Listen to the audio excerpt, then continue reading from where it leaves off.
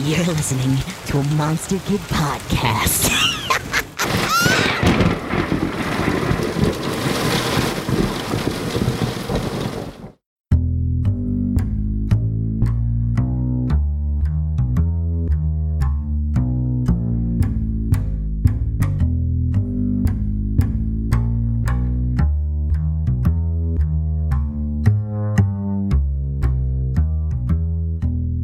Welcome to Clock Strikes Midnight, a podcast for discussion of weird, fun films and TV shows to watch late at night. This is your host, Jay. So, turn out your lights, draw the shades, wrap up in your favorite blanket by the speaker, and listen for the 12 bells while we bring you tonight's outstanding topic.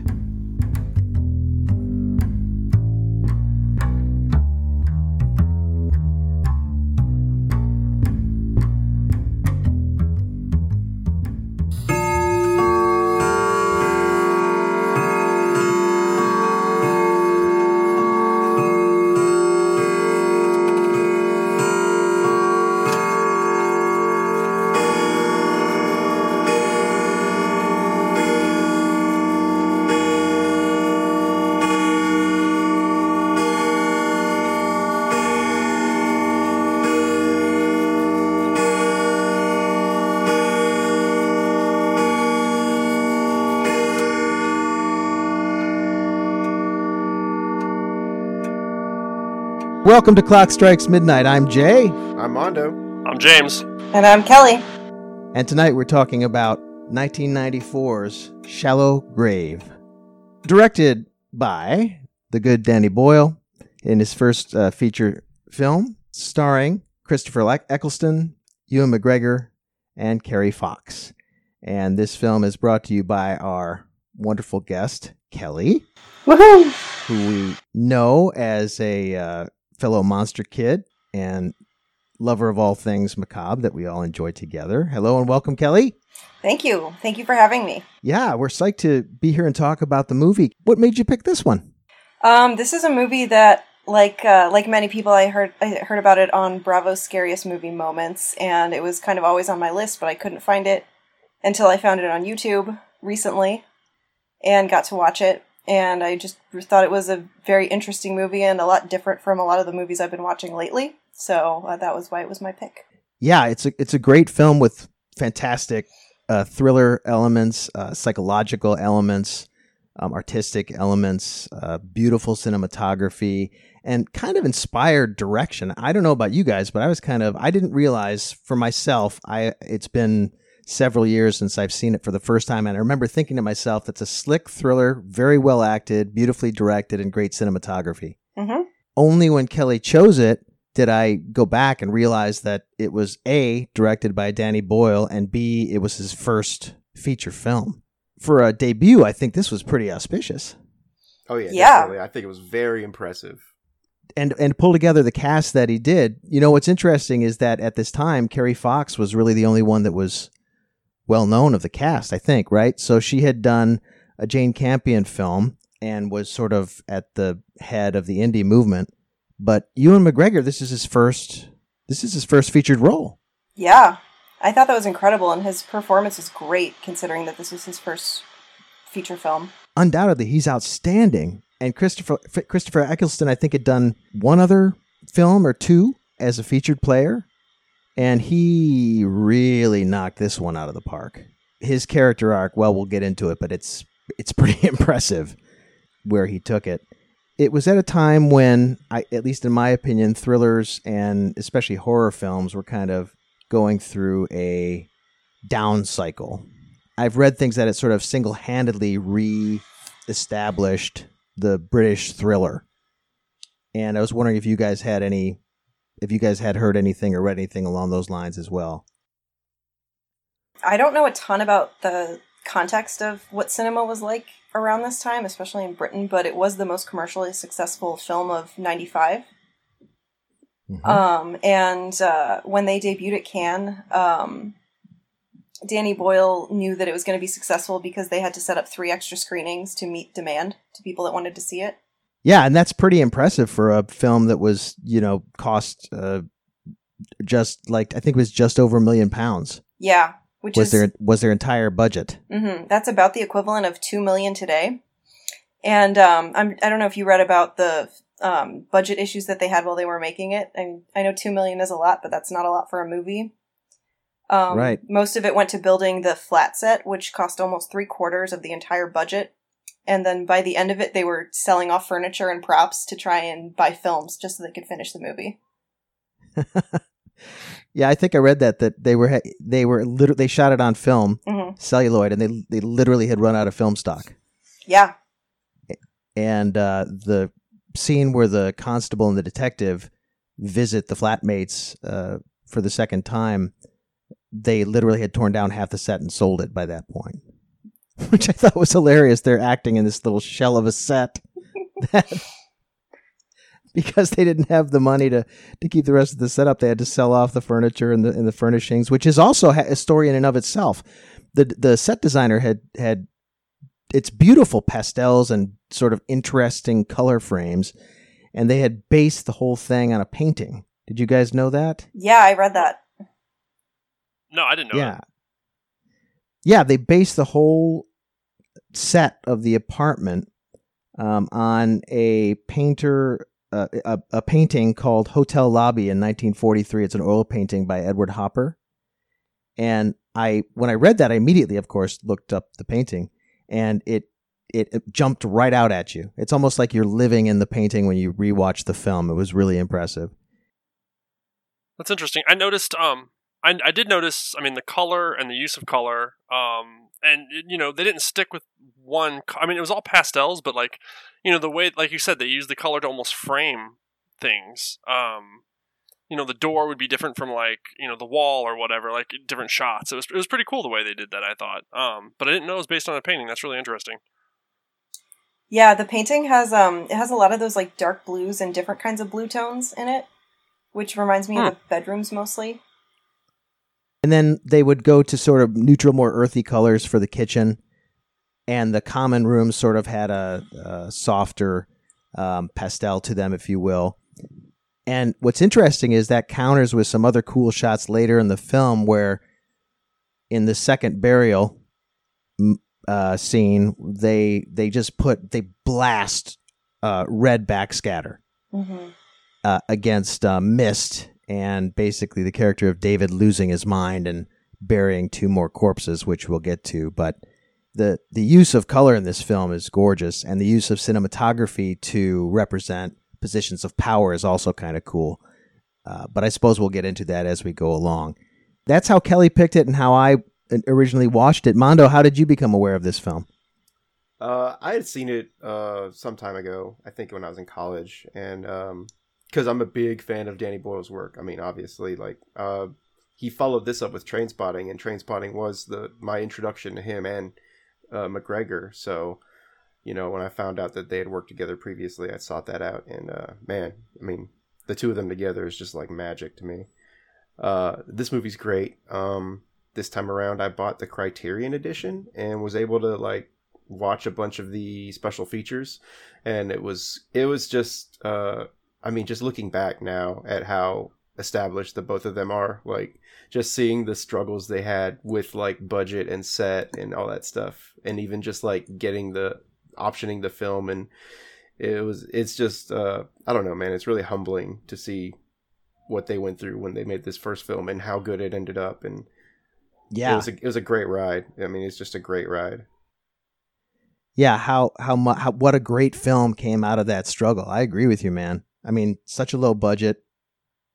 I guess they had planned to the film is set in Edinburgh, but they decided to shoot in Glasgow because the Glasgow Film Board gave them an extra £150,000. So of that budget, 800 or so or 750 is from the the production company, and the rest is from the from the sale of their set, and also from the Glasgow Film Board. Yeah, I agree. For this is the most, pardon the expression, the most bang for your buck I think you can get out of a film. I completely agree, and we'll get to the specific scenes. How about you, James, man? My first experience was yesterday, and the way I heard about it was through Kelly, recommending it. I am a huge fan of Danny Boyle. I don't know why I never dug back to his very first movie, but I think I've seen almost every other movie he's made. There might be one that's slipped by, but I really enjoyed it, man. It was a surprise because I didn't realize he'd made this, and then of course Ewan McGregor and they go way back. I guess that this is the beginning of it, but they have quite a history with the movies they've made together. So also Christopher Eccleston, I think I said his name probably wrong. I knew I recognized him, but I couldn't figure out where from. He was in 28 Days Later, which was kind of interesting. He played the captain, and I was like, where do I know this guy from? No shit. I didn't recognize him from that. He's the bad military dude in Manchester, who puts out the radio signal and that to offer protection, and it turns out that his men are just looking for girls, and that's a whole other film. But it's kind of cool how Boyle goes back and works with these great people again, and it's interesting. I don't know if you guys knew this. I found this out today doing research. He had a rift with Ewan McGregor. Really? After they did this film, they did Trainspotting, and they did Life Less Ordinary, and that was 3 in a row.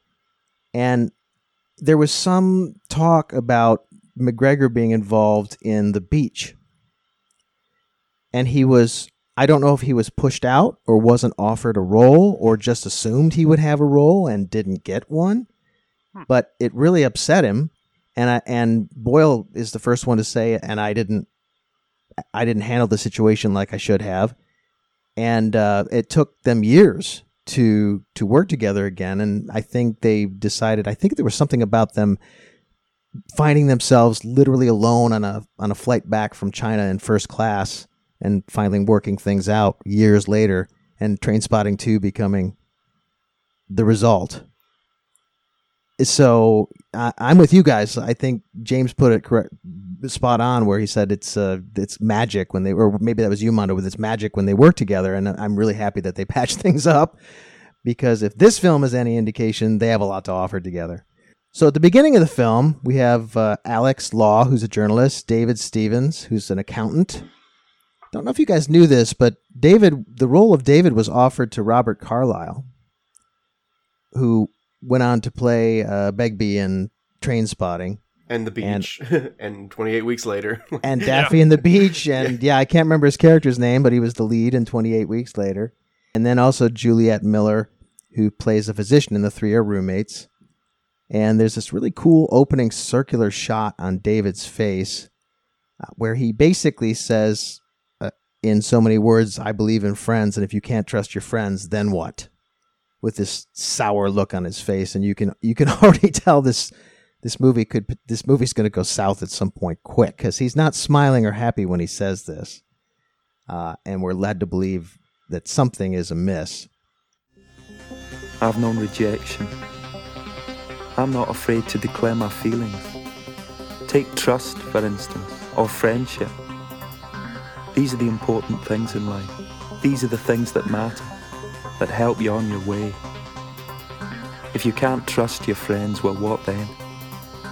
What then? This could have been any city. They're all the same.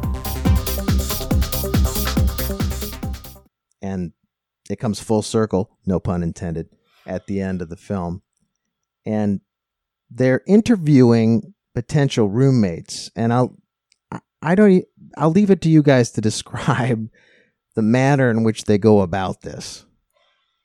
I thought this was a really interesting way to introduce these characters, because right off the bat, they're not particularly sympathetic. Like, my first note of the whole movie is, like, these people are dicks. Why are they doing this to me? So the opening scene is them interviewing prospective roommates, and they are nice and charming at first, but then, like, they openly mock some of them to their faces. They pretend to be serious, but say things that they know are really kind of poking at sensitive things that these people have. Like, I think there's like a girl that's implied she's very religious, and they like make fun of her for that and like talk about atheism, if I remember correctly. And Like, Yeah, Eccleston says, David says, what would you do right now if I told you I was the Antichrist? like, what kind of question is that to ask to a religious woman? You know what I mean? right. It's weird. They use that as a good. You don't get much like personality from. Well, you get plenty of personality from the three leads, but you don't really get to know them. And this is the only way that you get to know them right off the bat. And you really only do that in a sense where you see them working with each other. Like, you get the sense that they're all friends and they're all having a blast. It looks like they're kind of maybe just looking for a roommate that could hold their own and join in, but that's a pretty big, strong impression for someone to run into or walk into for the first time. But you also see that, like, McGregor's definitely, like, I mean, with the Antichrist question, he's just definitely one of those in-your-face type of people that people can either love or hate. He actually, in behind the scenes, he describes his character as unlikable, which I was like, aw, because I liked him. Right. I agree. I was gonna say I agree with him because I put later on, Ewan McGregor is a drunk is a bit much, and then I put Cameron seems to agree. Nice. Cameron's Revenge. Right. Shallow Grave 2. Shallower Grave. Honestly, like, Yeah. were any of you bummed when that happened? I wasn't. I was like, honestly, you had it coming. Oh, yeah. Right. Yeah. In fact, that's the exact phrase that went through my mind. Well, he had it coming. Yeah. Right. And I'm surprised he wasn't hurt worse because, you know, I mean, basically I wrote that they're snide, aloof, snobbish, and even sadistic. And the last scene is basically being elitist with Cameron, telling him that he's a loser and why would they ever consider his presence in their flat. Spacious, bright, well-appointed, all that sort of stuff. All that sort of crap. Well, yes. Yes, so tell me, Cameron, just tell me, because I'd like to know, what on earth could make you think we'd want to share a flat like this with someone like you? I mean, my first impressions, and they're rarely wrong, is that you have none of the qualities we normally seek from a prospective flatmate. Talking here about things like presence, charisma, style, and charm, and I don't think we're asking too much. I don't think we're being unreasonable. Take David here, for instance, a chartered accountant he may be, but at least he tries hard. Trouble is, I just don't think you're trying. And then there's this, what's kind of cool during the whole thing I noticed was that the camera angles, when they were looking at when the camera was focused on the interviewees and the applicants, the camera was above, looking down, and on a wide field. And usually they were in the center of the sofa by themselves. And then when they swing back to the three roommates who were snobbishly interviewing, the camera was from a down to up angle, and the three were huddled together, and they looked kind of larger than life. And I think that sort of basically that underpins the whole theme of power, who has it, and its transfer and so forth.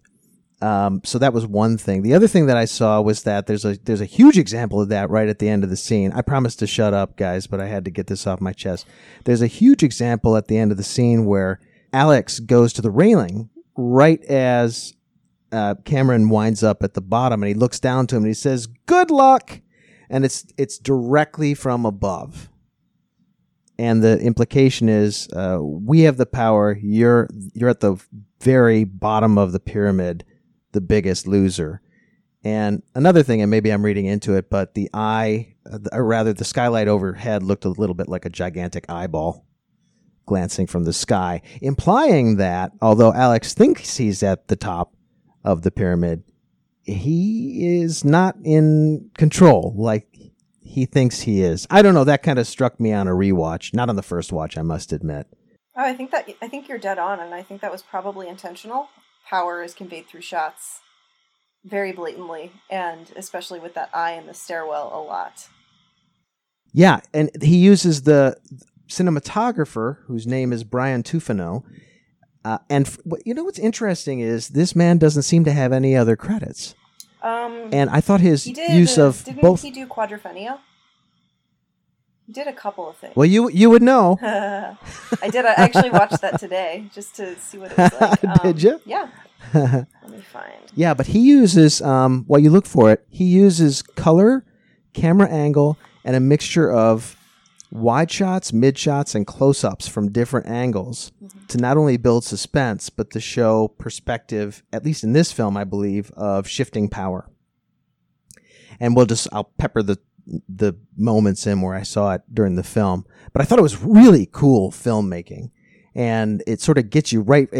I don't know about you guys, but it bopped me right over the head from the beginning of the film with basically Alex taunting from 5 stories up around a circular staircase their applicant. By the way, before we get off the applicant part, there's a very quick cut scene, and I saw this in research, that Ewan McGregor's mother was in there as one of the applicants.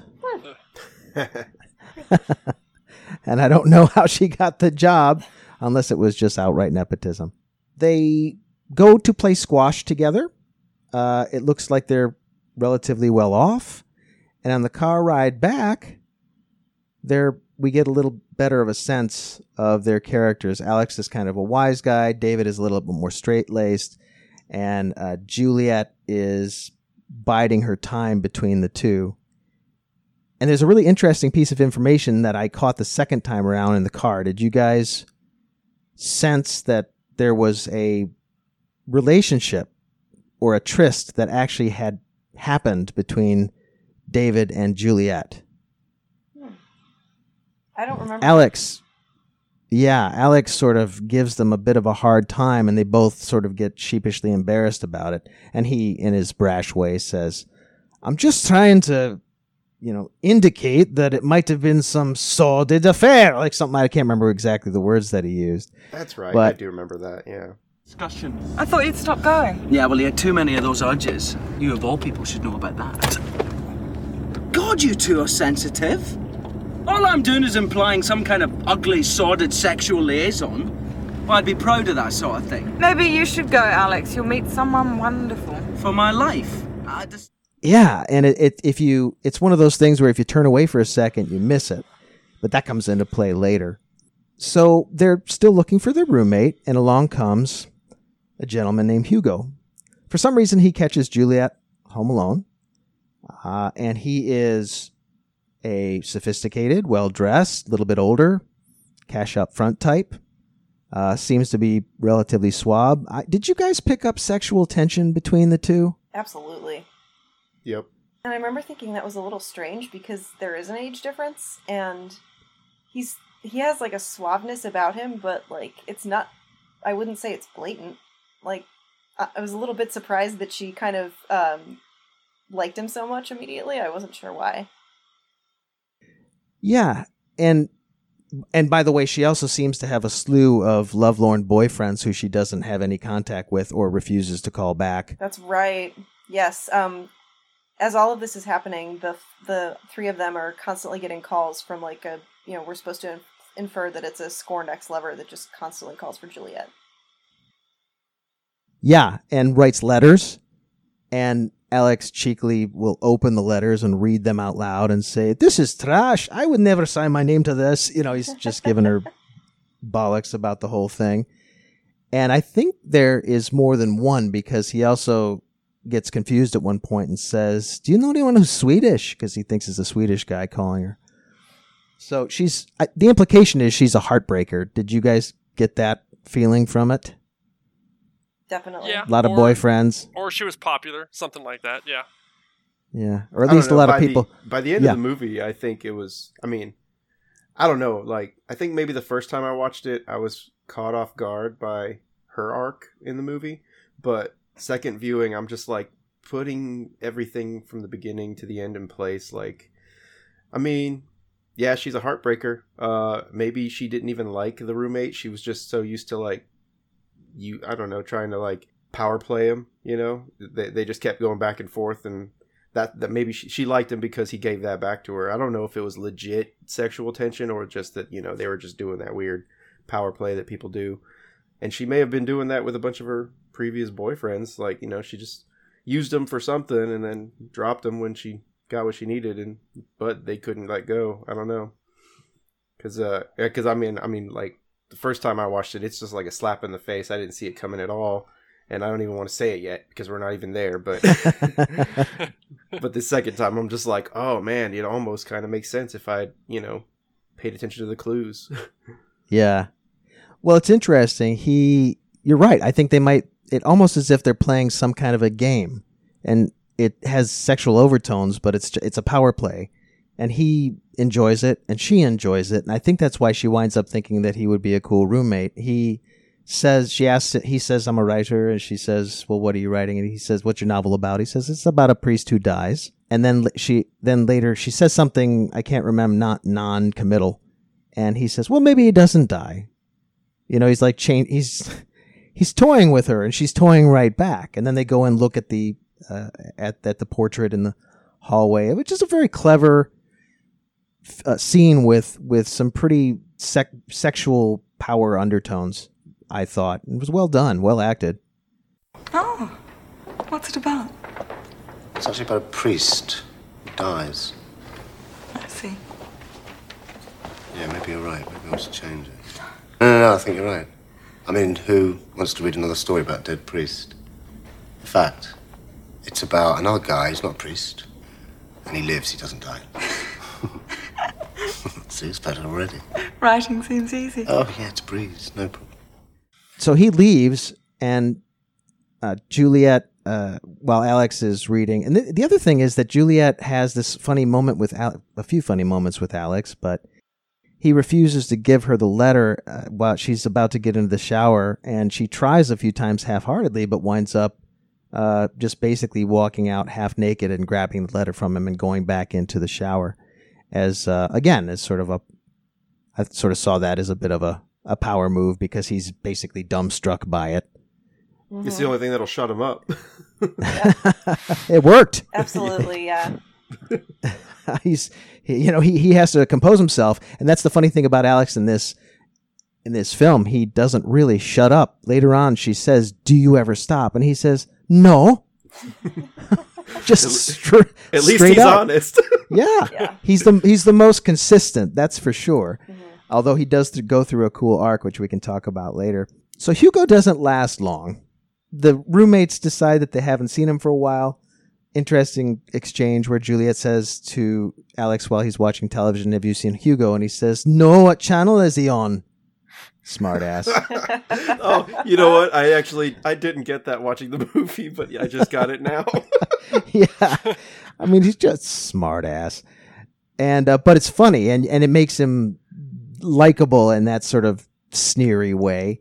Then David is sort of non-committal and going back and forth to work, but he finally says, "No, I haven't seen him either." So they break into his room because it's been locked from the inside.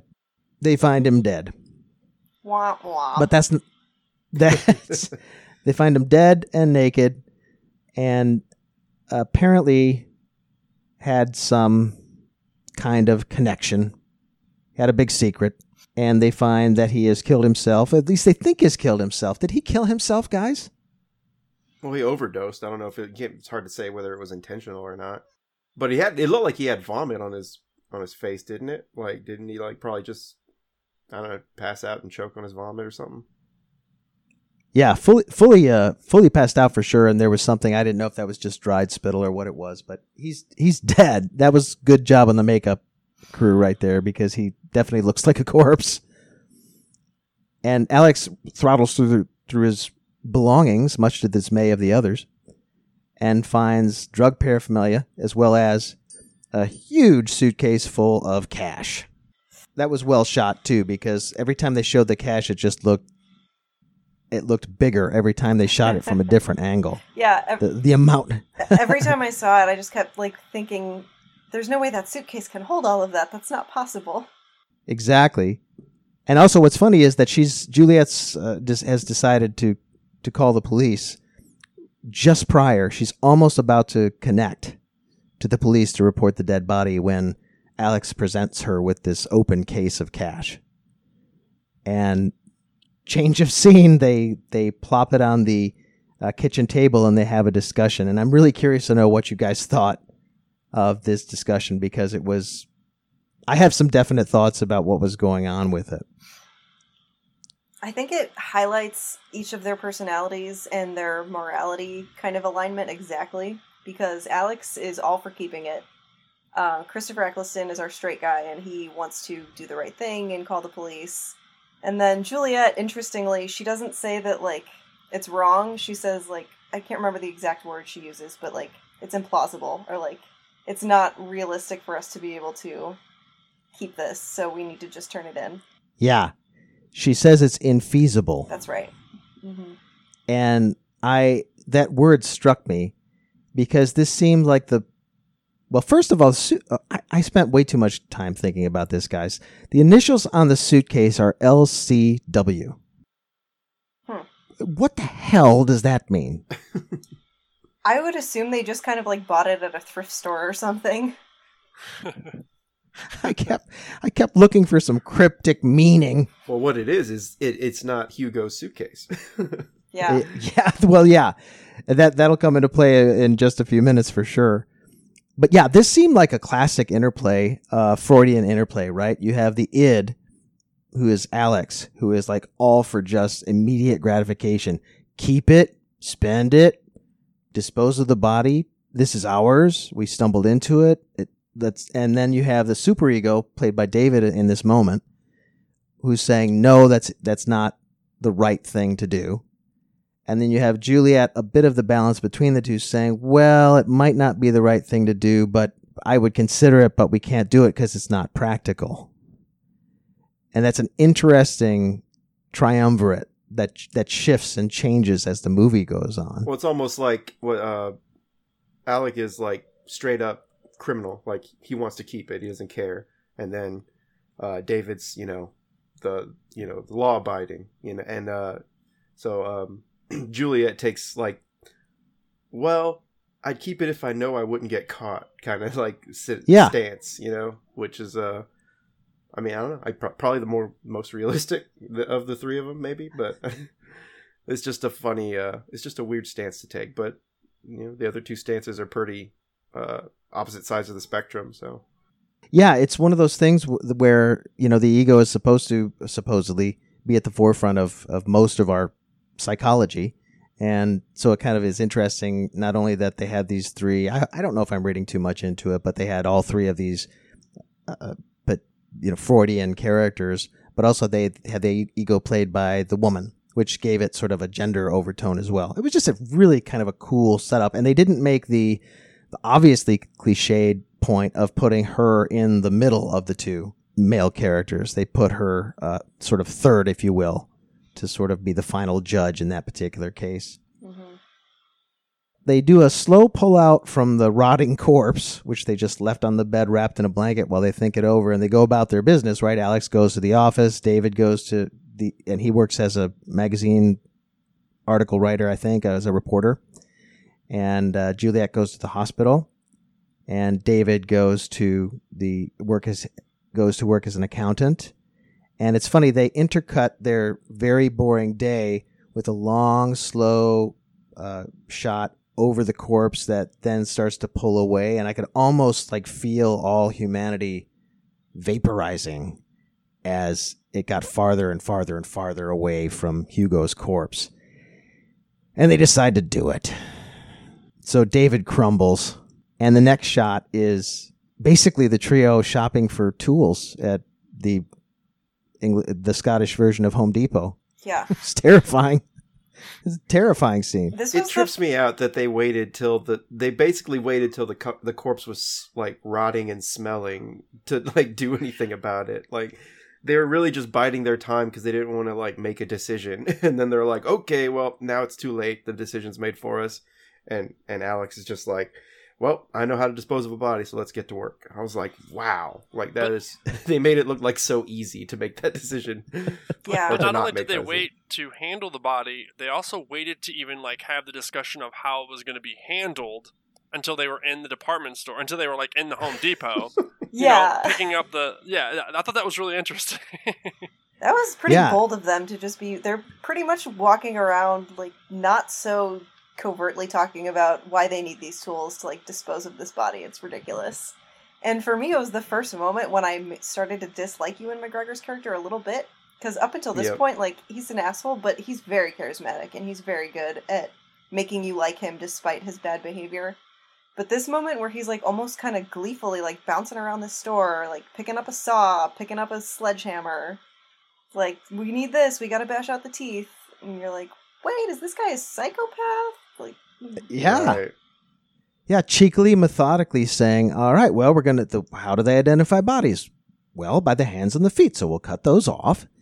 The teeth will simply remove, like it's all matter of fact. It's almost gleeful, and he's bouncing along like some devil. He's happy to be there. Good. Let's talk about disposal. Now, we have to make that body unidentifiable, and burning, dumping at sea, and straightforward burial are all flawed, either by fingerprints or more commonly by dental records. This I have learned.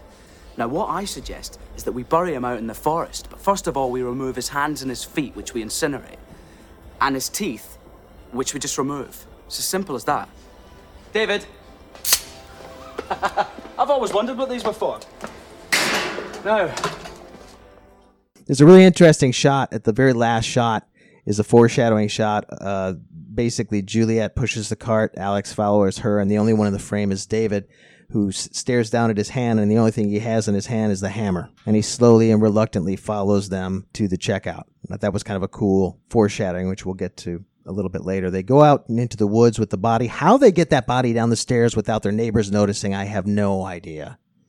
yeah. They were loud as crap too. I was expecting them to drop that body. And they're doing every cliche that you're not supposed to do in a thriller. They're, shh, quiet! They'll hear us! Like rustling that plastic, like, it's not super loud. Exactly. They somehow get it down. And what's interesting is they take it to the van, and only then do they realize or start to talk about the fact that one of them is going to have to do the deed of dismembering this corpse. And David offers, I can't do it. And then Juliet, in the end, finally says the same thing, I can't do it. And Alex comes up with the idea of drawing straws, which is a really cool shot. They all agree to draw straws, and they do it kind of almost with the light of justice on the hand delivering the straws, right? But it's in the headlight of their Mini Cooper, or their van, rather, that they took the body out with.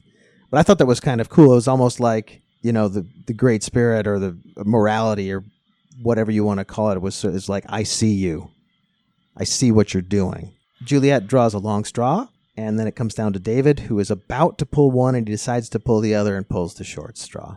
And of all the people, I don't know about you guys, but of all three of them, I was hoping, this is beautiful writing. I'm brilliant writing, because he was the one I was hoping would not get that job. Yep.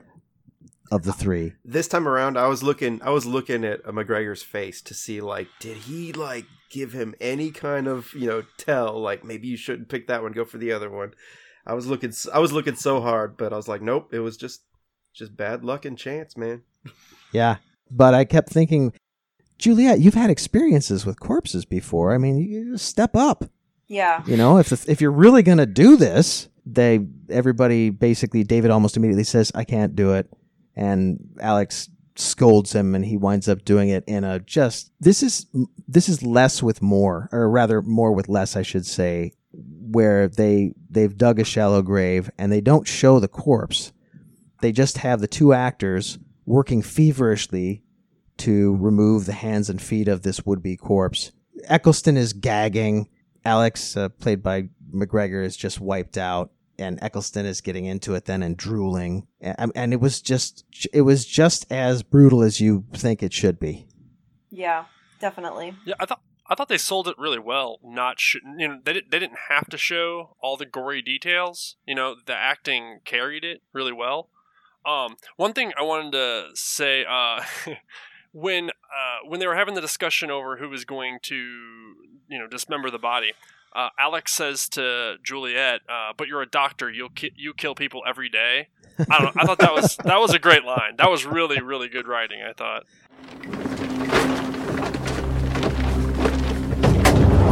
Who's going to do it? Well, I thought we all were. I don't think I can. But Juliet, you're a doctor. You kill people every day. It's different. I still don't want to. And now you tell me. It's definitely a classic. That's one of the reasons I think they call this a black comedy. I didn't see enough comedic moments in this to label it myself a black comedy. I didn't find it very comedic at all. I think it was peppered in throughout, but it wasn't heavy at any time. Yeah, I mean, like, right. Yeah, like that, most of the comedy comes. Most of the comedy comes from Ewan McGregor, and no one else really does anything funny. So, yeah, if other characters had contributed to the comedy, it would probably I'd vouch for it being a comedy. But I think more or less it just comes down to McGregor being the comedic relief. Right, and also there's some situational stuff, like when he's being an ass at that party, and then it comes back to bite him, in the bathroom stall. Like that could kind of be conceived as like a super dark comedy, maybe. Yeah, it has to have comedic moments, or else the whole thing will just it'll feel like a gloom bomb. Right. And there are movies like that too, and I enjoy a few of them. I'm trying to think of one example off the top of my head. I don't think movies like Heredity have much humor in them. That was the first one that came to mind. But I think it sort of serves to balance things out a little bit better. And it was certainly the case in this film. They dispose of the corpse in a shallow grave. They remove the teeth and bash in his head and face to the point where he's unrecognizable, brutally so. Shortly thereafter, they go to a party held by presumably Juliet's ward at the hospital for little kids, and Alex is drunk and being an a-hole. He goes out and dances with her while David sort of sits nervously at the table, clearly ruminating over what he's done. And Alex is drunk and he falls on his back, and in an interestingly sexual exchange, Juliet walks over to him and puts the sole of her foot over his mouth. And he smiles and basically seductively kisses her ankle, to which she smiles at him and walks away. And again, here's the extraordinary, this is extreme camera work, right? He's basically supplicating, and he's under her dress. Yeah.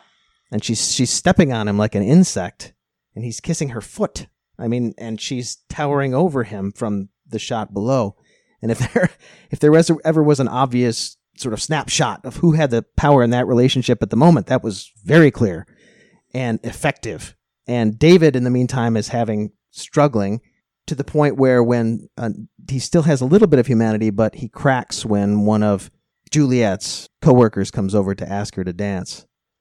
I wish I could do that whole monologue for you guys, because it's brilliant. And I have to be honest, I'm still scared of Christopher Eccleston, because this is where it started.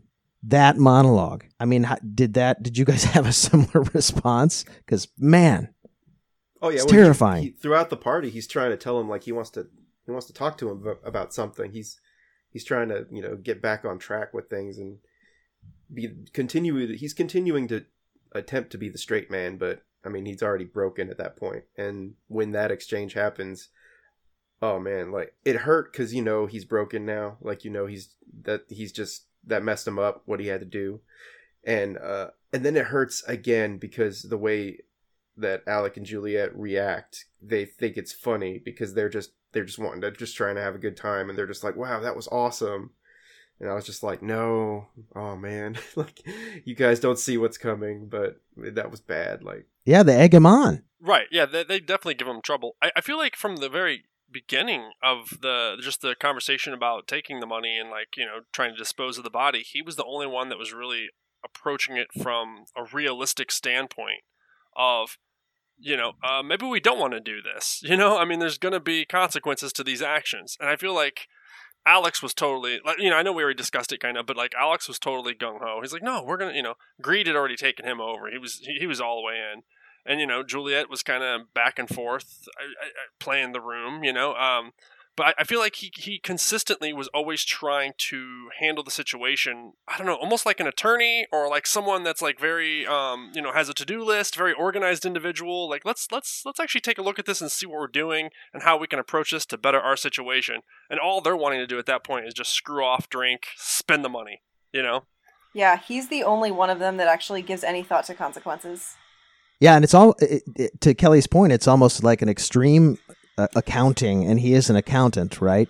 Right. So they don't want to take any responsibility for what happens afterwards, and I think that's one of the reasons he cracks, because he's basically taking responsibility and accounting for everything. Yes. So he basically cracks and tells this man off in a very menacing way, stay the hell away from my girlfriend, which is interesting choice of words as well, because to this point, we don't know if he's playing or if he's cracked and he believes that Juliet is now his girlfriend. But when the man walks away, he immediately shrinks back to his former self and looks at his roommate and says, "That was stressful. I found that quite stressful. I'm quite stressed." And you and your heart melts, because you're like, this is the great acting of Christopher Eccleston, is that he made me afraid of him and then feel empathy for him in the span of 30 seconds. And everything I've seen him in since then, I have that little sense of malice because of that's the first thing I ever saw him in. What I wanted to say was this. Aha! The divine Juliet. Long time no see. Brian. Would you care to dance? Hold on, Nick. Who do you think you are? What? Who do you think you are? You interrupted us. Well, I'm Brian McKinley. And who are you? Well, Brian McKinley, if you want to talk to my girlfriend, you talk to me first. If you want to dance with me, you apply in writing 3 weeks in advance, or you're going to end up inside a fucking bin bag. You didn't apply, so you don't dance. Do you think you could be a little more forceful next time? I'm sorry. No, I think you got the message. That was quite stressful. I found that quite stressful. Yeah, but you were good. He was really good, fucking. You know how sometimes an actor you'll never forget that first time you saw them? Yeah, this was that moment for me and him. But before we leave the party, Cameron's revenge. Kelly, you want to tell us about Cameron's revenge? So Cameron is apparently on the catering staff or somehow working at the venue where this party is happening. Alex recognizes him and beckons him over to the table. And then because he likes to fuck with people, he just immediately says, like, "Oh no, you're not him. Like, go away." And then later on, Alex goes to the bathroom and we see Cameron come in with some friends. Am I right about that? Yeah, they look like friends or coworkers, yeah. Right, and then they just go beat the shit out of Ewan McGregor in the bathroom stall. And this is another great example where you get it's shot from a very high angle looking down at Alex. And, That's a great point. You're right. When he goes into the stall, the camera creeps up and over. I mean, it doesn't show him peeing or anything, but it sort of shows him from behind and above, as if he's literally something's about to come down on him, and it was. And when you're right. When they turn around and show Cameron, he's shot from below again with these two flanking goons behind him, just in case Alex tries to run. I find Alex's response perfectly in character, where he probably realizes he's about to get trounced, but he still smiles and says something like, "Cameron, what are you doing here?" or something like that. I don't know about you guys, but I thought he knew full well he was about to get the snot kicked out of him. Yeah, I think so. Yeah, I think he's the kind of person that when that's about to happen, he's still going to be a sarcastic ass and just dish it up as much as he can. What difference is it going to make at that point, Exactly. He's not going to change or beg. He's still going to get a licking. Right. So the next day, Juliet's attending to him, and to make him feel better, and apparently because she has no qualms about it, they take a shopping trip. They come back and do some of the weirdest things and have some of the strangest purchased items. Does somebody want to roll with that? Don't kink shame, Jay. Don't kink shame. If he wants to dress up and do whatever in the hell that was, let him do it. That was the least alarming thing to me. Does somebody want? Of course, yeah, you're right. I guess they'd all been out like dismembering corpses, so this is pretty tame. But does somebody want to describe that scene? Because I don't even know how to set that scene. It's a very interesting sequence of events. It's like weirdly chaotic. Like, we cut immediately to it's the home video that they've taken of Alex. He's saying some weird monologue. I don't know if it's a reference to something or if he's just spitballing. But they bought a video camera. Looks like they bought a new TV. I found it very strange that they bought children's toys. I don't know why that was on the list. They buy like a human-sized gorilla, and then that baby doll that they show a few times that like makes the giggling noises. It's terrifying. Yeah. That's even scarier than clowns. Why? I don't get it. It's like a crawling baby, an automated crawling baby with a troll head. Mm-hmm. And this crazy demonic sneer. It's kind of like almost looks like a Cabbage Patch Kid or something. Yeah. Yeah. And it makes this freaky giggle. Yep. And they keep cutting back to it. I wrote down cross-dressing. This is just stream of consciousness. Cross-dressing, glitter pants, creepy crawly baby, bow and arrow, dancing, camera on remote control car, goofing in the tub, and giggling creepily. Yeah. That was my list of stream, yeah. Yeah, and that is exactly... I think you hit all the important things, actually. We see the Juliet and Alex in their main room. Alex is wearing lipstick and earrings and a lovely sequin dress. And they are just kind of... Which he's ruining because he's rolling around on the floor in it. I know. And apparently they're just kind of... They're drinking and hanging out and kind of reveling in their earnings. And it's actually kind of a lighthearted, chaotic, and ridiculous scene. Of course, David comes home, and this makes him even more paranoid, and it starts down a road that he does not return from, where he becomes quite antisocial and chastises them. And there's this really cool exchange of lines where he says, "What did this cost us?" I think Alex says, "Well, I don't remember how much we paid for it." And he says again, "What did this cost us?" And she says, "Well, it cost £500." And he said, "No, you don't know what this costs us yet, because we don't know what's going on with that money." And he's really upset with them. And this is where he starts to, if he didn't already at the party, this is where he starts to really crack.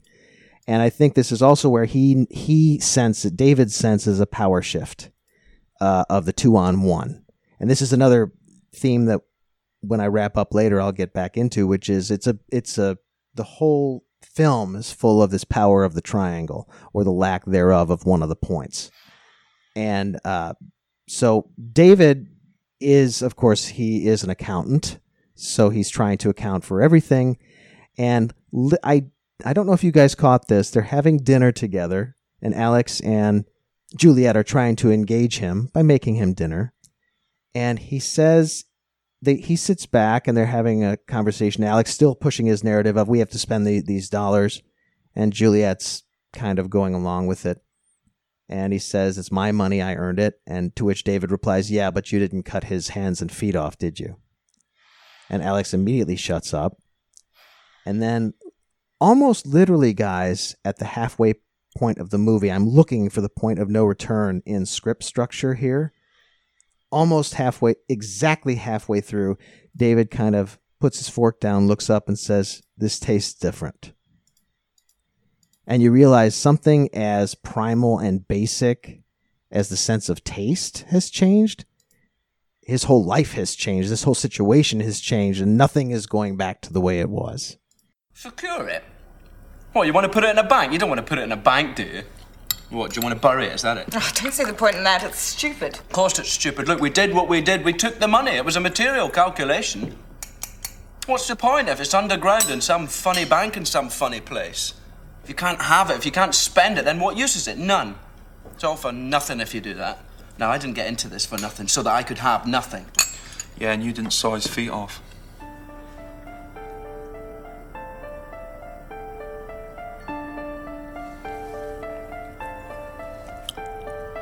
Tastes different.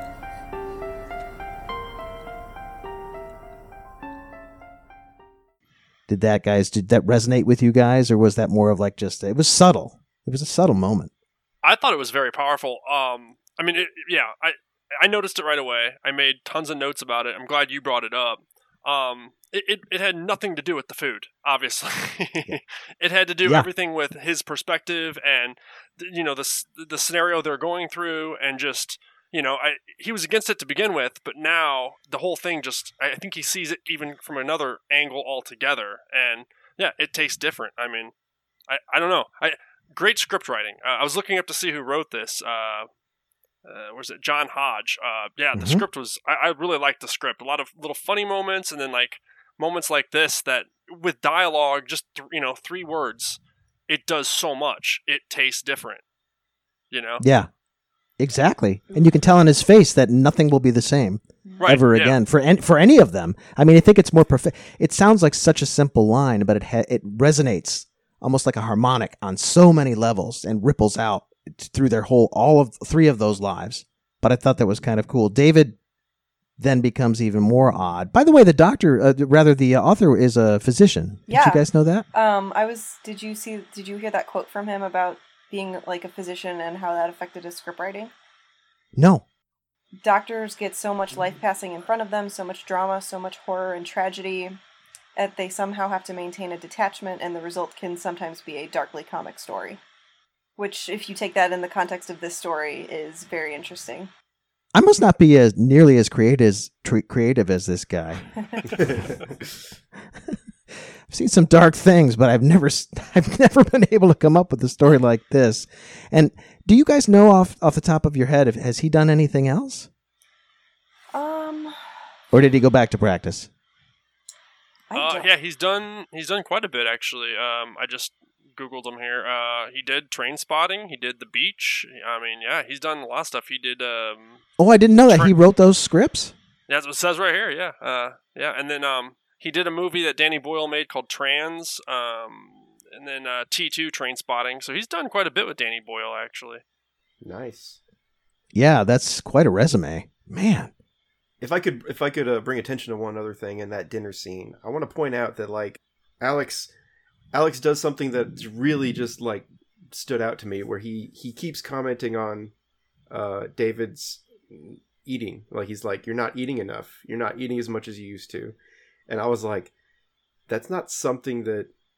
I'm speaking for myself, but that's not something that guys typically pay attention to so I took that as I was like, oh, he really cares about David. Like he actually cares about his friend. And we know that they know how to have a fun time together, but there's not very many caring moments between 2 or the 3 of them, like we don't get to see that very much. So that was one of the, in Alex's roller coaster journey of we like him, we don't like him, like that was one of the ones that was like, it brought me back. I was like, all right, you're cool. Yeah. He's still human. This is why I love movies so much, and then just discussing them, because like I noticed that line as well, but I saw it completely different. I thought it was more Ewan McGregor's character just like trying to make sure that that David was just going to keep doing what he's always done, so they keep getting the results, and he's not going to like break. Like he was, I saw it as more of him being concerned that there was going to be a serious break, as already indicated kind of by the 2 conversations that took place beforehand, both at the dinner party and or whatever that event was, and then also just previously when he broke in and was talking about them spending the money like fools. I thought he was just trying to like forecast, or maybe trying to keep the control over the situation of, you need to eat more. This is how you always have done it, and we need to keep things normal. Maybe I'm overthinking it, or I don't know. Either way, it's very interesting to see another person's perspective on it, and open it up a little bit more like that. I think you could definitely make an argument either way. Right. I see it either way, definitely. Yeah, funny enough, I had a bit of a hybrid opinion of that moment. I thought that Alex was checking in with David both because he's his friend, but also because he and Juliet are worried that David's going to crack and they have a large fortune at stake. So not only is his friendship at risk, but also, in theory, this massive haul that they're about to take down. So he's looking after his health with ulterior motives. And now that I've given my take on it, I think we have to hear from Kelly, man, now, because everybody's had a thought on this now. I actually missed that part, so and that's why I think it could go either way. I know. I don't know. That's one of the things that I think makes Alex a good character, is that you could argue it either way. Like, it could be kind of a performative check-in, but it could be genuine. Like with people like Alex, a lot of times that kind of bravado and that charisma can become a mask, and you forget that there is a person underneath that cares for his friends. And I think by the end, with his arc, you can see that he definitely has the capacity for that. So I think it's interesting. It could go either way. Yeah, and it must be said that the three actors show their chops in these moments amongst the three of them, because as charismatic, like you said, as each one is, none of them truly outshine the other. And that says a lot to the gravitas of each particular actor and the way that they were directed.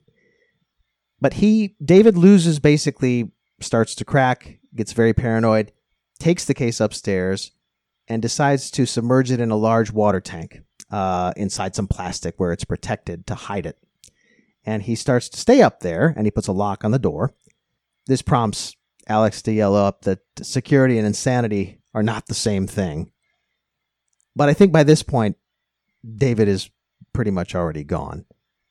But unbeknownst to the three, you would think they might think of this, but they didn't. There are two very violent hoods tracking this money, implying that Hugo was involved in some pretty unsavory doings. Before we even get into that, you know what's interesting? The actor who played Hugo, I think his name is Keith Allen, he played a drug dealer in Trainspotting. And I don't know if it's intentional or not, but Danny Boyle has indirectly implied that they might be the same character. Because Trainspotting in chronology preceded Shallow Grave, even though it was made afterwards. I think Trainspotting was the late 80s, and Shallow Grave is contemporary. So he's implied that Hugo, that drug dealer that he played, that might have been Hugo. And hence this massive weird fortune and these thugs looking after him. Do one of you guys want to go into how the thugs creatively put people under their thumb? Because it's pretty gruesome. There is I love the scenes that we do get with them, because it almost reminds me of Weeds, where like you have these characters that are kind of suburban and like typical, and then they get involved in heinous things, and then you get these characters and you see what real brutality looks like, because they are doing horrendous things to people, and they don't they clearly do not give a fuck. They are unbothered. Yeah, they seem to take pleasure in it. Yeah. I wrote down that they killed one man by basically bashing his head repeatedly into an ATM machine. In cinematography, from the perspective of inside the machine, that was a cool shot. I loved that shot. Oh man! And there's at the end of it, it's basically sort of a clear composite plastic, but it's printed clearly. It's supposed to be the ATM, and there's blood dripping from it at the end, and the man's body has dropped out of the frame. And just for good measure, to Kelly's point, one of the thugs turns around and just bull kicks this guy, presumably in the head or the stomach, just for good measure, before they drive away with the cash and or their information that they're looking for. They kill another man by drowning him in a bathtub. And I read an interesting story about that actor, whose name was Grant Glendening. This was his only acting role, and he responded to an ad in the paper that said, "Looking for excellent swimmer to star in film." I bet he had no idea that this was what he was getting himself into. Yeah. But to be fair, they hold his head under bloody water for quite a bit of time.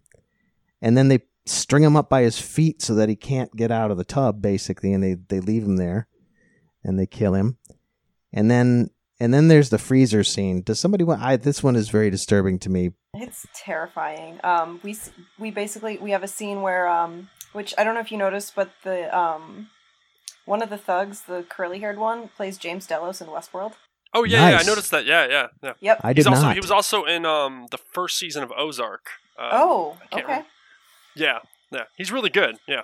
Yeah, he's amazing. I have the note: James Delos is a young thug killing people. Yeah. That's pretty cool. Yeah. But they walk into a warehouse or some kind of industry area, and there's a big meat freezer, and when they get up on it, you see that there is a person inside. And they pull him out, and he's shaking, and they're clearly trying to get information out of him, and he gives it up, and then instead of letting him go, they put him back in the freezer, and his screams are just terrible. Because he's already in bad shape, and now he knows he's not getting out. and it's just desperate and awful, and he does a really good job. Yeah, they show the freezer from his perspective. He gives them the information, and then they push him back down, and they pull the freezer shut, and they put sacks of concrete on top so he can't get out.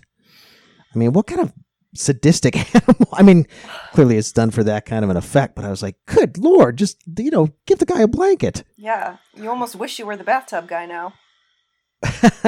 What's interesting is, if I remember it correctly, that was intercut with, I'm trying to recall, because they have been coming in and out of the story, and you're trying to wonder how they fit. It's pretty clear that they're after the money. I think that is intercut right after Alex puts her foot over Alex's mouth, or rather, Juliet puts her foot on Alex's mouth. I think so. And it's interesting, cool intercutting, while they're basically sort of using these weights to trap this guy in a freezer. She's using her foot to trap Alex on the floor. It was just a really cool moment for the cinematographer and the editor, I thought. So the Hoods catch up with the trio, and they break in, and they beat Alex mercilessly on his shins. And boy, I'm shivering thinking about that, man. It was terrible. Yeah, Alex really sells that. Because you don't really see the injury, and it's not gory. Like, there's not much gore in this movie, period. But he just wails. He cries like a 5-year-old boy. Yeah, which as you would. Right, exactly. If you had a crowbar taken to your shins, I'm pretty sure you'd be crying. I would be, definitely. Yeah, and they bind Juliet, and they put a big cover over her head, and almost this was also quite realistic, if pathetic. Alex immediately says, "It's in the attic," like almost immediately. He doesn't even know why they're there. He just assumes, and they make it up to the attic, and this is a very tense shot, because this is where you realize that the transformation has occurred. I don't know about you guys, but when they head into the attic, I figured, okay, they're gonna beat the hell out of David and get away with the money, and then they're gonna have to figure out how to get it back. That's where I thought the story was going. Did anybody have thoughts at that point? I had no expectations at this point. I knew those Hoods were dead. Did you? You're like, David. These guys are no match for David. It shocks me how. I guess it shouldn't, but they make the best use of every single scene in this. Like, the movie moves so quickly. Like, you really think the way they set those guys up that they were going to be around a little bit longer, and like you said, they're not. I mean, it's pretty quick and done. Yeah, that dead-on brutality that they had been like plugging every step of the way would imply that they would have the upper hand against any one of the trio, two of the trio, or all three of them. And single-handedly, David takes the hammer, as foreshadowed when they were shopping in the Scottish Home Depot. And again, off-screen, less is more. You hear this whack thud. Only one goes up, because presumably they're badass enough to take down, one suburban accountant, for crying out loud. Yeah. And you hear a whack thud, but I don't remember if he calls up to him, if the second thug calls up to him, but something doesn't sound right or feel right, so he goes up himself, and there's this really spooky from dark to light shot where they show David basically rushing the camera with the hammer raised. And then these were clearly crash test dummies that they threw down through the trapdoor, but I found it shocking. And I've seen a lot of terrifying, shocking things on film. What was so shocking about that? Maybe it was just the outright brutality of it and the character arc that David went through to get to that point. Right. I felt like it happened so quick. Maybe that also, and with the character arc, like, it just happened so quick. Yeah, he takes care of business, man. Yeah. And then he comes down, he looks at the corpses, and I actually really wanted to talk to you guys about this. For some reason, he decides to pull down the collar of a T-shirt on one, and he exposes a tattoo on the lower neck. Do you guys know what that was?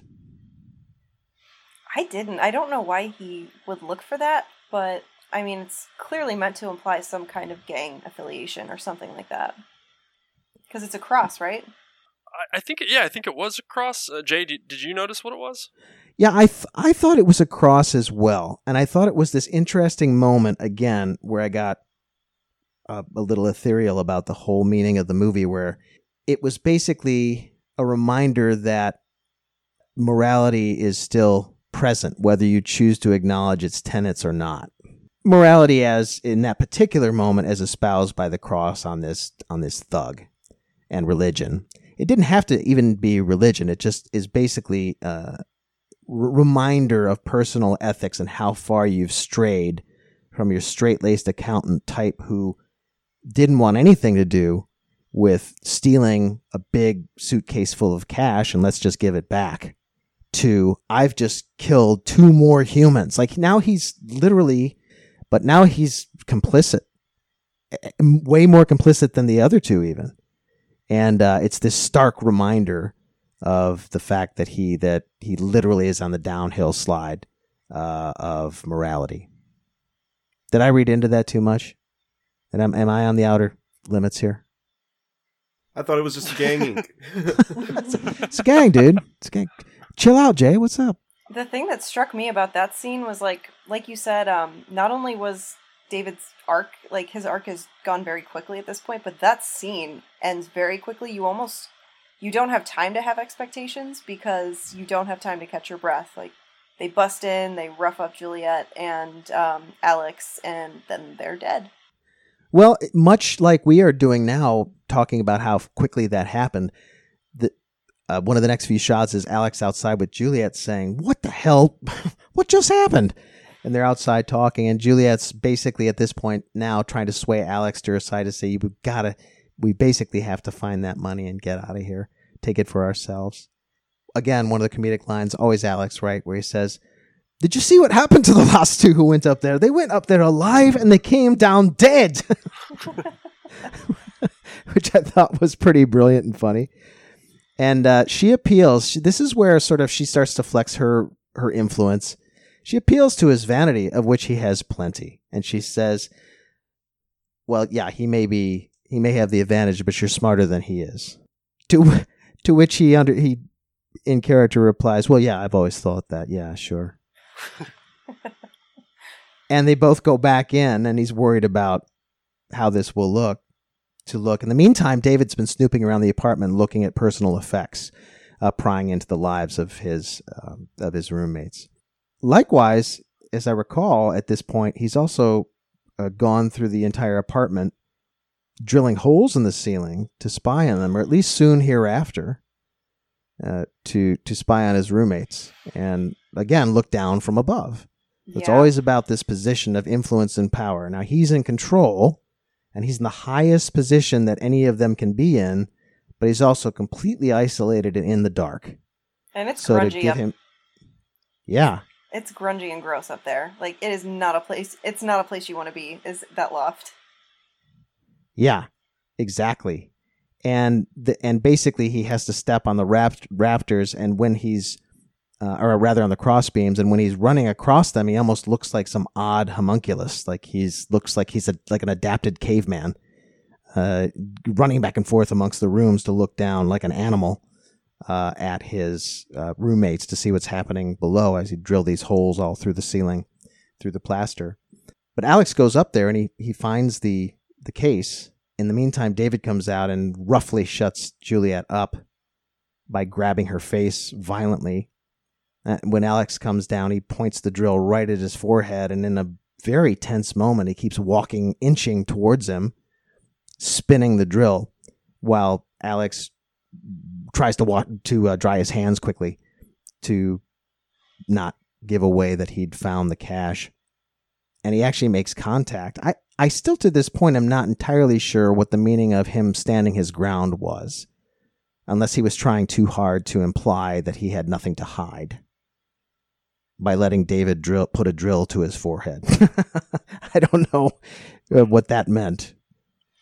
My natural inclination would be to run the other way. Neither of them know how to deal with David at this point.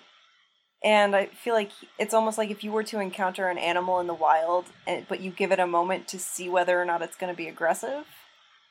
Maybe he's just trying to test the waters and see if maybe David's just bluffing, maybe... Yeah, that's a good way to put it. I hadn't thought of it that way at all. I just immediately thought he'd drill me through the brain.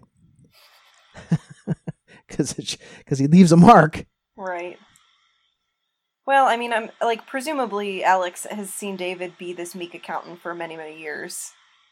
And he's probably still thinking of that David. Maybe anticipating that this might be a bluff or just a temporary thing.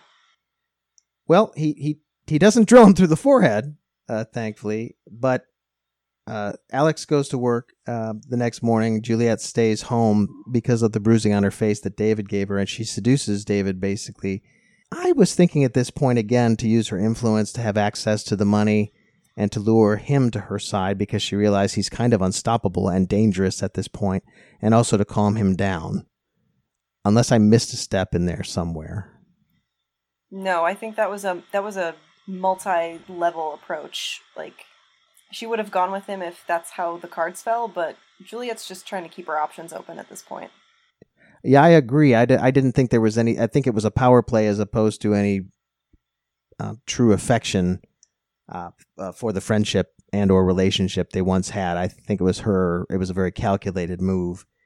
Again, implying that her character arc is taking a sort of a sinister undertone as well. While Alex is at work, the bodies are discovered that unfortunately David had to go and again cut apart and bury quite close to Hugo. And that was a scene that we skipped past, but that was brutal as well. They backlit it in solid red and fog. And this time, I don't know if you guys noticed that it's just David, and there's no hesitation, and he's brutally hacking these bodies to pieces. There's no hesitation. There's no nausea. It's clearly, I've been here before. I've done this, and I am fully committed. There's no hesitation. Did you guys have that sense? Oh, yeah. This is a job for him now. This is a task that has to be done. Yeah, terrifying.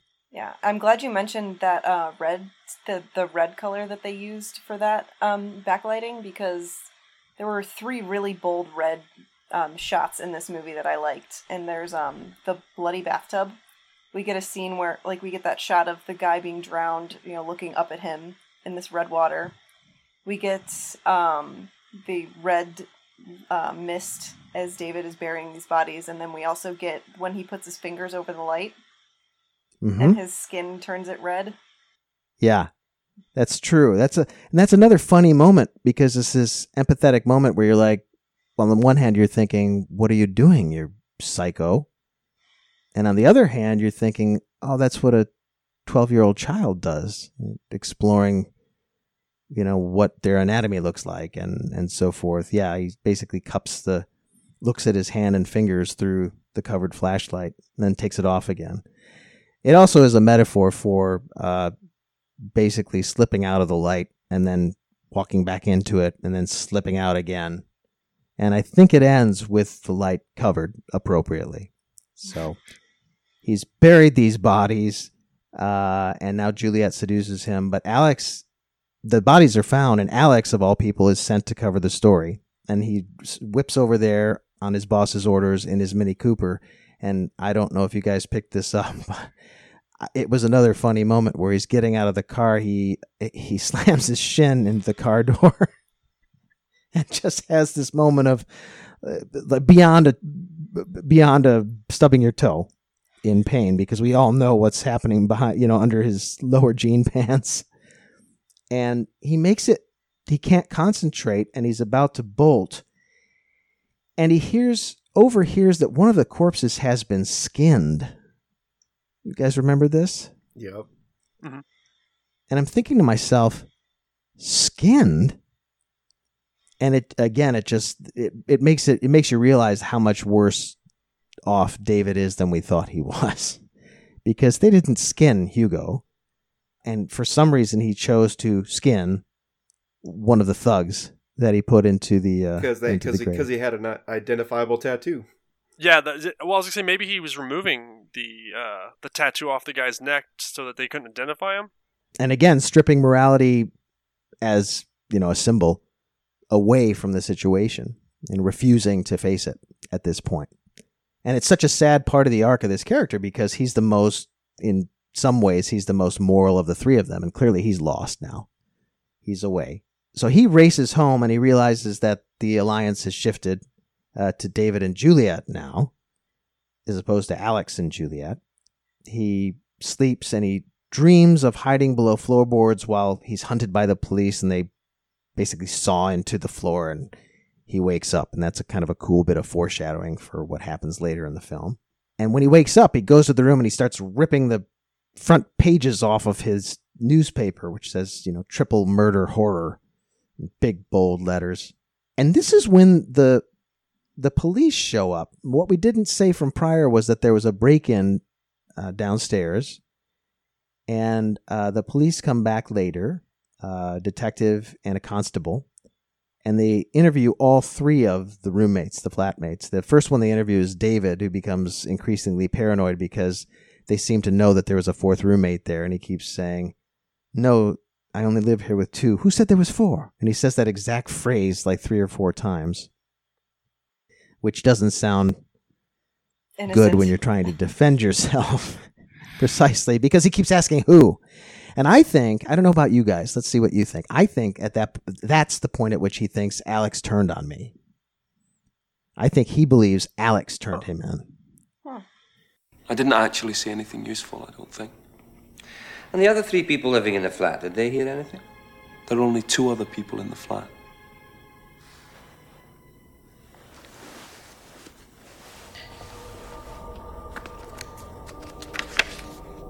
Two. Who said there were 4? We understood there were 4 people living here. Not always, of course, but now. 4. No, 3. Who said there were 4? How strange. And how unsatisfactory to have misleading information. Only 3 people here. You're sure? Yes, absolutely. Who said there were 4? Make a note of that, Mitchell. Only 3 rather than 4. Write it down. You can use numbers or words. I have no preference. Which are you using? Both, sir. Excellent. Because later he says, "Who you calling? Your friends, the police?" Oh, that's right. He does. He keeps saying, "Your friends?" And so I believe, he's thinking it was Alex at that point. They also interviewed Juliet, Alex, who all basically hold their own, but it's kind of this cool dynamic. There's a young cop, but it's not exactly good cop, bad cop. It's young cop, old cop. There's this funny exchange. I remember when they're interviewing David, the older McCall says, "Oh, that's very distressing to have that kind of bad information. 3, not 4. Write it down. Use numbers or letters. I don't care which." To which the constable didn't say anything, and he says, "Okay, now which one did you do?" And the constable says, "Both, sir." And the detective just nods and says, "Excellent."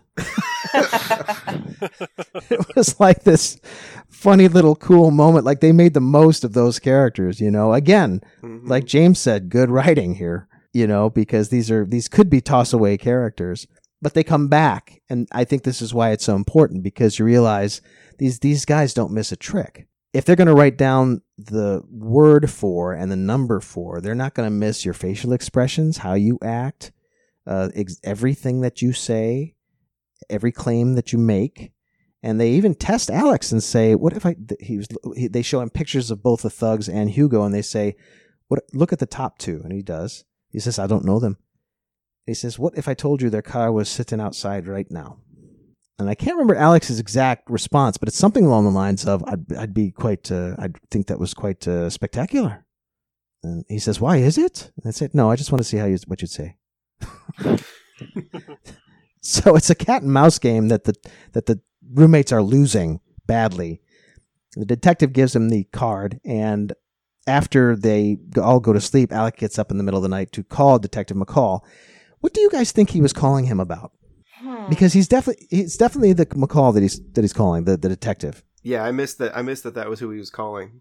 I didn't know. I just assumed that he was at that point, though, with everything being pretty crazy. I just assumed that he was going to turn in David.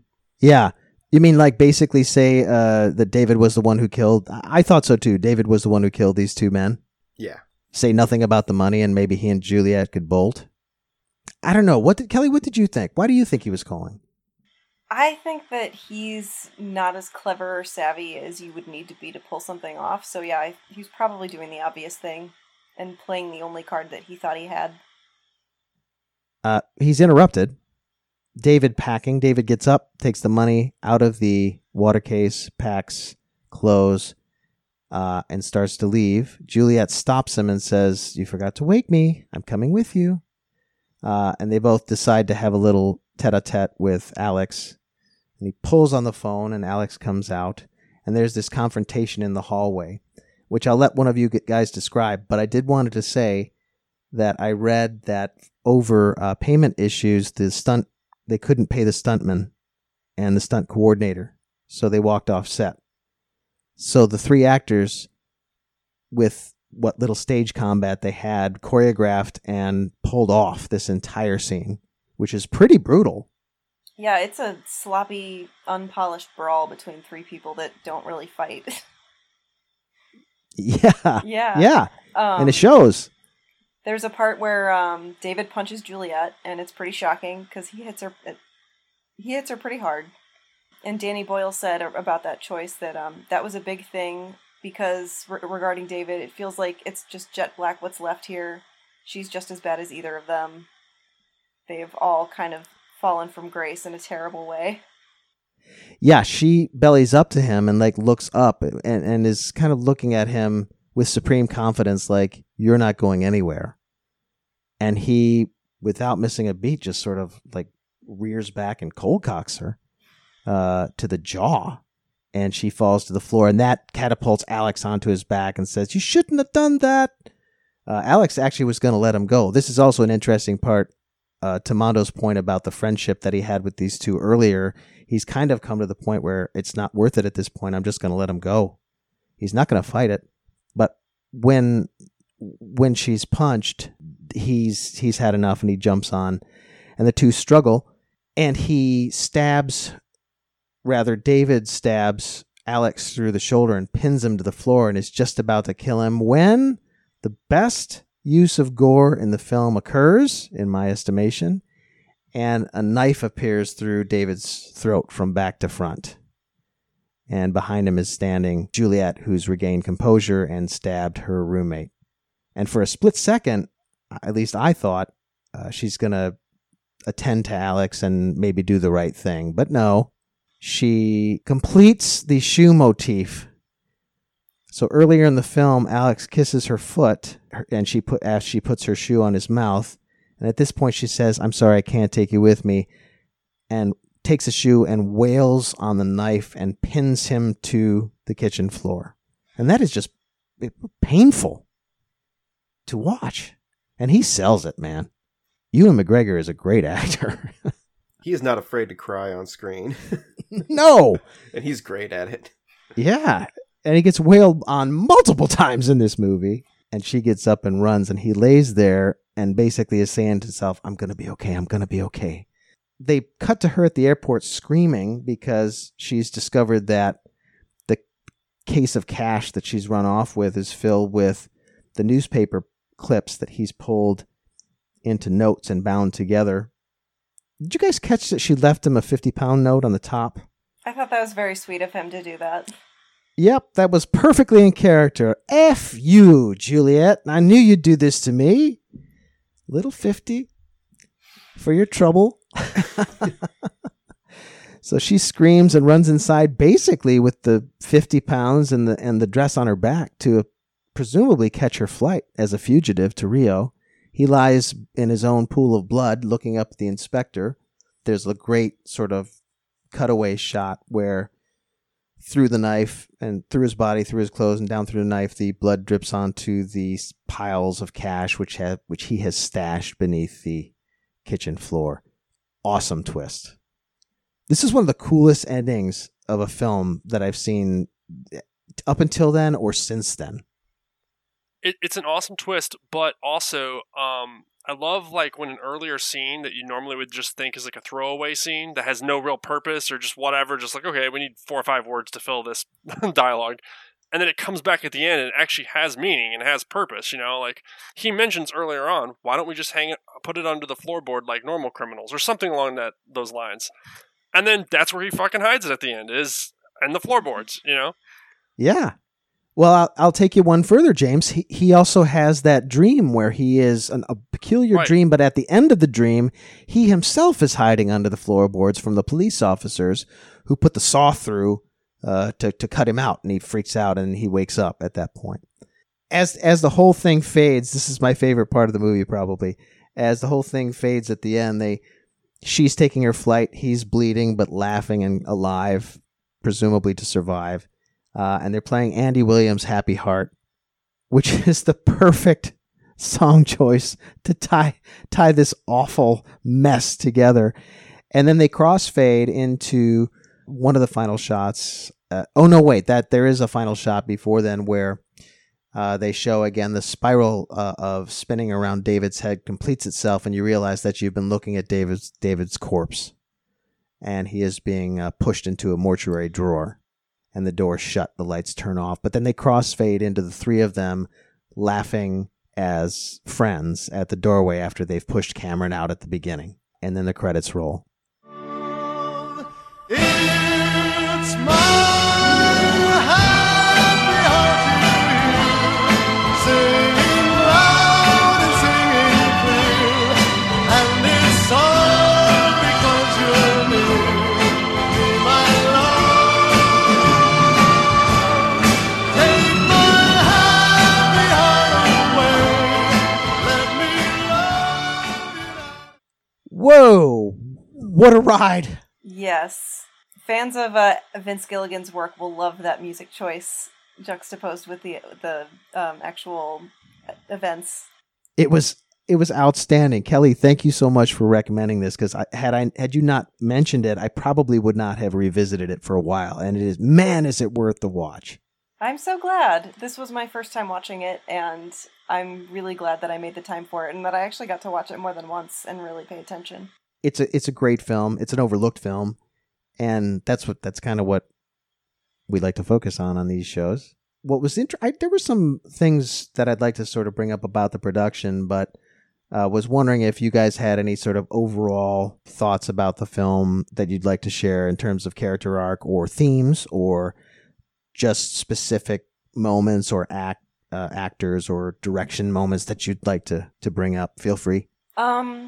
I did think that the painting that they feature in the living room is really interesting. That's the one that Juliet talks to Hugo about, where it's like this kind of hulking single person, and but then there's a lighter one behind it, almost like a shadow self or a mirror image or something like that. Which I don't know if that was intentional, but I thought like kind of the hidden potential in people to do good or terrible things. I thought that made that interesting. Yeah, I'll have to go back and look. I didn't notice that. Is it like is it like a figure looking at his or her reflection?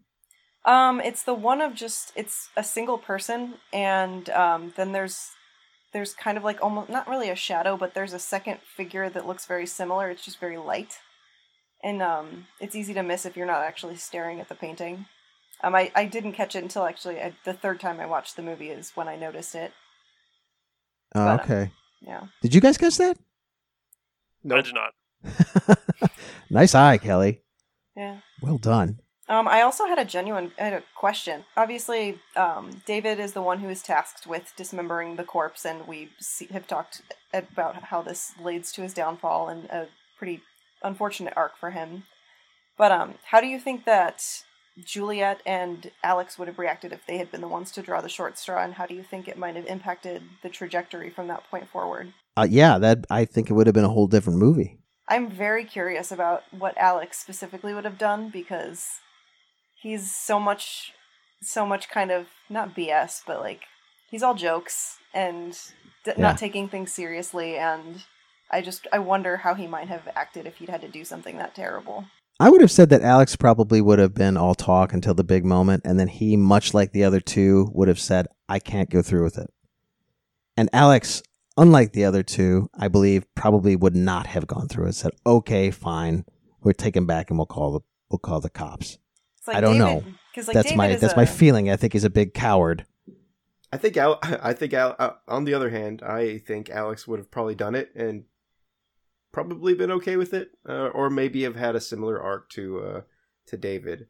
I think throughout the film, Alex is the only one who was consistently honest with everybody. Like, he was a shit. He knew he was a shit, and he didn't hide it. But in that scene where they're deciding who's gonna dismember the body, he says, "Look, if I pick the short straw, I'll do it." You know, he just wants it to be fair and honest, which I think that just ties to his character. Like, he's like, if he would have gotten it, I think he would have done it. And with the way the events of this scenario went through, I think he probably would have had a similar arc to David. Maybe he wouldn't have been as good as David, but he probably would have gotten as broken as he did. What do you think, James? Yeah, as far as... Yeah, I feel like Alex wouldn't have... I mean, he wouldn't have done it. I think he's a lot of talk, you know? So I don't think he would have done it. He probably would have found a reason or, you know, been like, oh, no, maybe you guys are right. Or, you know, I don't think he would have went through with it at all. That would have been a completely different movie. That's interesting. I didn't even consider that. So that's interesting. I don't know. Yeah. Cool question, Kelly. Very cool question. Yeah, and as far as Juliet's, your guess is as good as mine. I was honestly surprised that they didn't kind of push her to do it because she is a doctor. Yeah. She's probably not necessarily sawing people's hands off, but like she's certainly more used to that kind of thing than any of them. I feel like she's trained in anatomy. She's got to know the parts. But she was also the most powerful of the three of them. So she was able to say, no, I'm not going to do it. And they were like, okay. Right. One of us will have to. I feel like she would have immediately tried to position herself to get one of them to do it for her. You know? Yeah. Which is kind of what wound up happening in its own way. Right.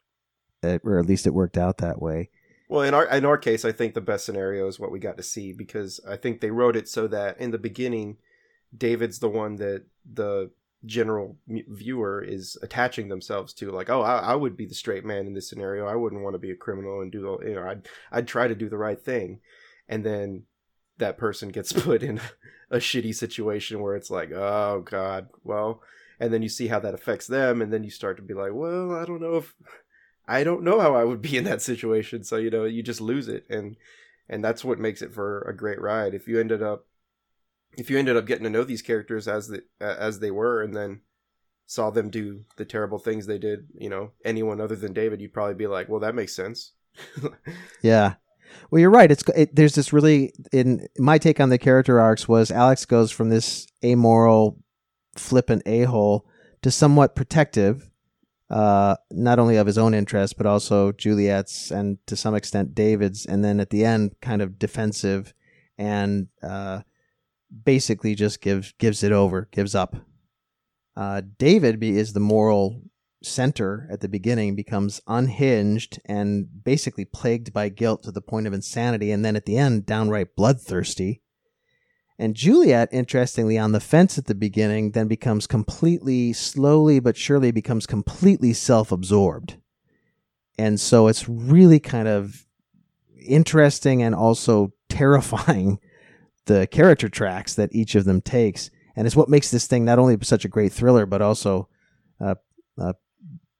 approaching some kind of a Greek tragedy in modern times with the Danny Boyle twist. Any other final thoughts on the film? I had an editing thought. I mean, and you guys may not notice it, but because I do a little bit of editing, I definitely noticed it. There's something called a J-cut, and maybe we even discussed this before. I don't remember. But it's where the audio starts before the transition, before the actual cut. The audio starts. A lot of times it's just a couple frames ahead of time. In this case, they did it pretty heavily. When she was talking to Hugo, I noticed that big time. I was like, what the hell is happening? And then I was like, oh shit, we're watching like two scenes at once kind of thing. Yeah. So it's used a lot of times because the brain, the brain's a weird thing, like with how we put things together. Even with cuts, if you pay attention to the way something is cut, you can see the wide shot, and then when you jump into the close-up, your brain is already filling in the other details. Like in your head, it's still it already knows what else has been going on, so you still assume those characters are there, even if they're not even on set being filmed at that time. The J cut does the same thing. What it does is it sets your brain up for the next image to pop in, and it's not such a surprise to the brain, and it just makes the story flow together. So, but they definitely relied upon that pretty heavily at different points. Like you said, the sequence with Hugo. Yeah, there were a couple different times, and then there's just one piece of trivia that I thought was kind of funny. Let's see. Danny Boyle has stated that of the films he has directed, this is his father's favorite, and that whenever a new film directed by Boyle Jr. is released, including Slumdog Millionaire, which won the Academy Award both for Best Feature and Best Director, he asked his father's opinion. His father's review is always the same. It was good, but not as good as Shallow Grave. I think that is hilarious, considering that's it's his debut feature, and obviously it's significantly harder to do a debut feature, and then on the budget was pretty damn low. And his dad's just like, well, that was a good effort, but not as good as your first one. Yeah, Boyle made more with less. I would have to agree with his dad. Aside from perhaps my contender would be 28 Days Later. So good. It's which so good. Yeah. We'll have to cover at some point, because that's in a world unto itself. But so is this film. My final thoughts on it were more of like, it has a wide angle view of the themes, sort of more of a mid ground, and also close up. My wide angle is that it's a movie about power, influence, and their inevitable conflict with morality. When normal mere humans are thrust into a situation like these characters are. And then my mid ground was truly psychological and triangular, with the Freudian id, ego, superego battling it out, and the shifting dynamics of the 2 points of a triangle against the third. And then my sort of more finely tuned take on it was it just is a finely tuned thriller with shifting alliances, and this basically a logarithmic descent into chaos, and stellar acting and cinematography and direction. And I have to again thank Kelly for bringing it to our attention, because this was a really cool movie. I'm so glad you guys enjoyed it. I'm so happy that I could have someone to talk to about it. So, Mondo, where can folks reach you if they want to talk more about movies? I'm pretty much on Twitter as Blink Bomber, and you can find me pretty much anywhere else with that handle. So reach out, ask me why I don't or do like certain movies, or tell me why I'm wrong. I don't mind. I'll tell you you're wrong too, because I like a lot of stuff and I don't like a lot of stuff, and it happens. Mondo's a lot of fun to talk to on Twitter, with all kinds of opinions about all kinds of movies, not just horror and thriller films. So I enjoy chatting with you on there. What about you, James? I'm on Twitter at JamesD7004, and tweet at me and we'll talk movies. Yeah. Movies and the worst bad jokes, which are the best. Yes. I just put one up that was Kelly, you do yours, and then I'll tell you my bad joke. You can find me at Quadropheniac on Twitter, and I will similarly be happy to discuss movies with people. And you can find me at Finn313, and I would be happy to talk to you about this podcast, or thriller movies, or medicine, or anything that strikes your fancy. You guys, thank you. Kelly, thank you so much for bringing this movie to us. Yeah. And we will look forward to seeing you all on the next episode of Clock Strikes Midnight. Listen for the bells. It's my happy heart singing loud and singing clear, and it's all because you're near, my love. Take my happy heart away, let me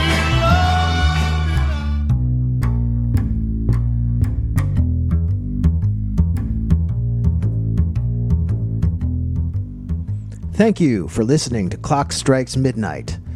For more information or to suggest topics, find me on Twitter at Finn313. The show's music was written by Kevin MacLeod and can be found on Incompetech.com. So until next time, friends, may every tick of the clock bring you love, health, and good fortune. And remember, at 2 in the morning the wind comes back for more leaves.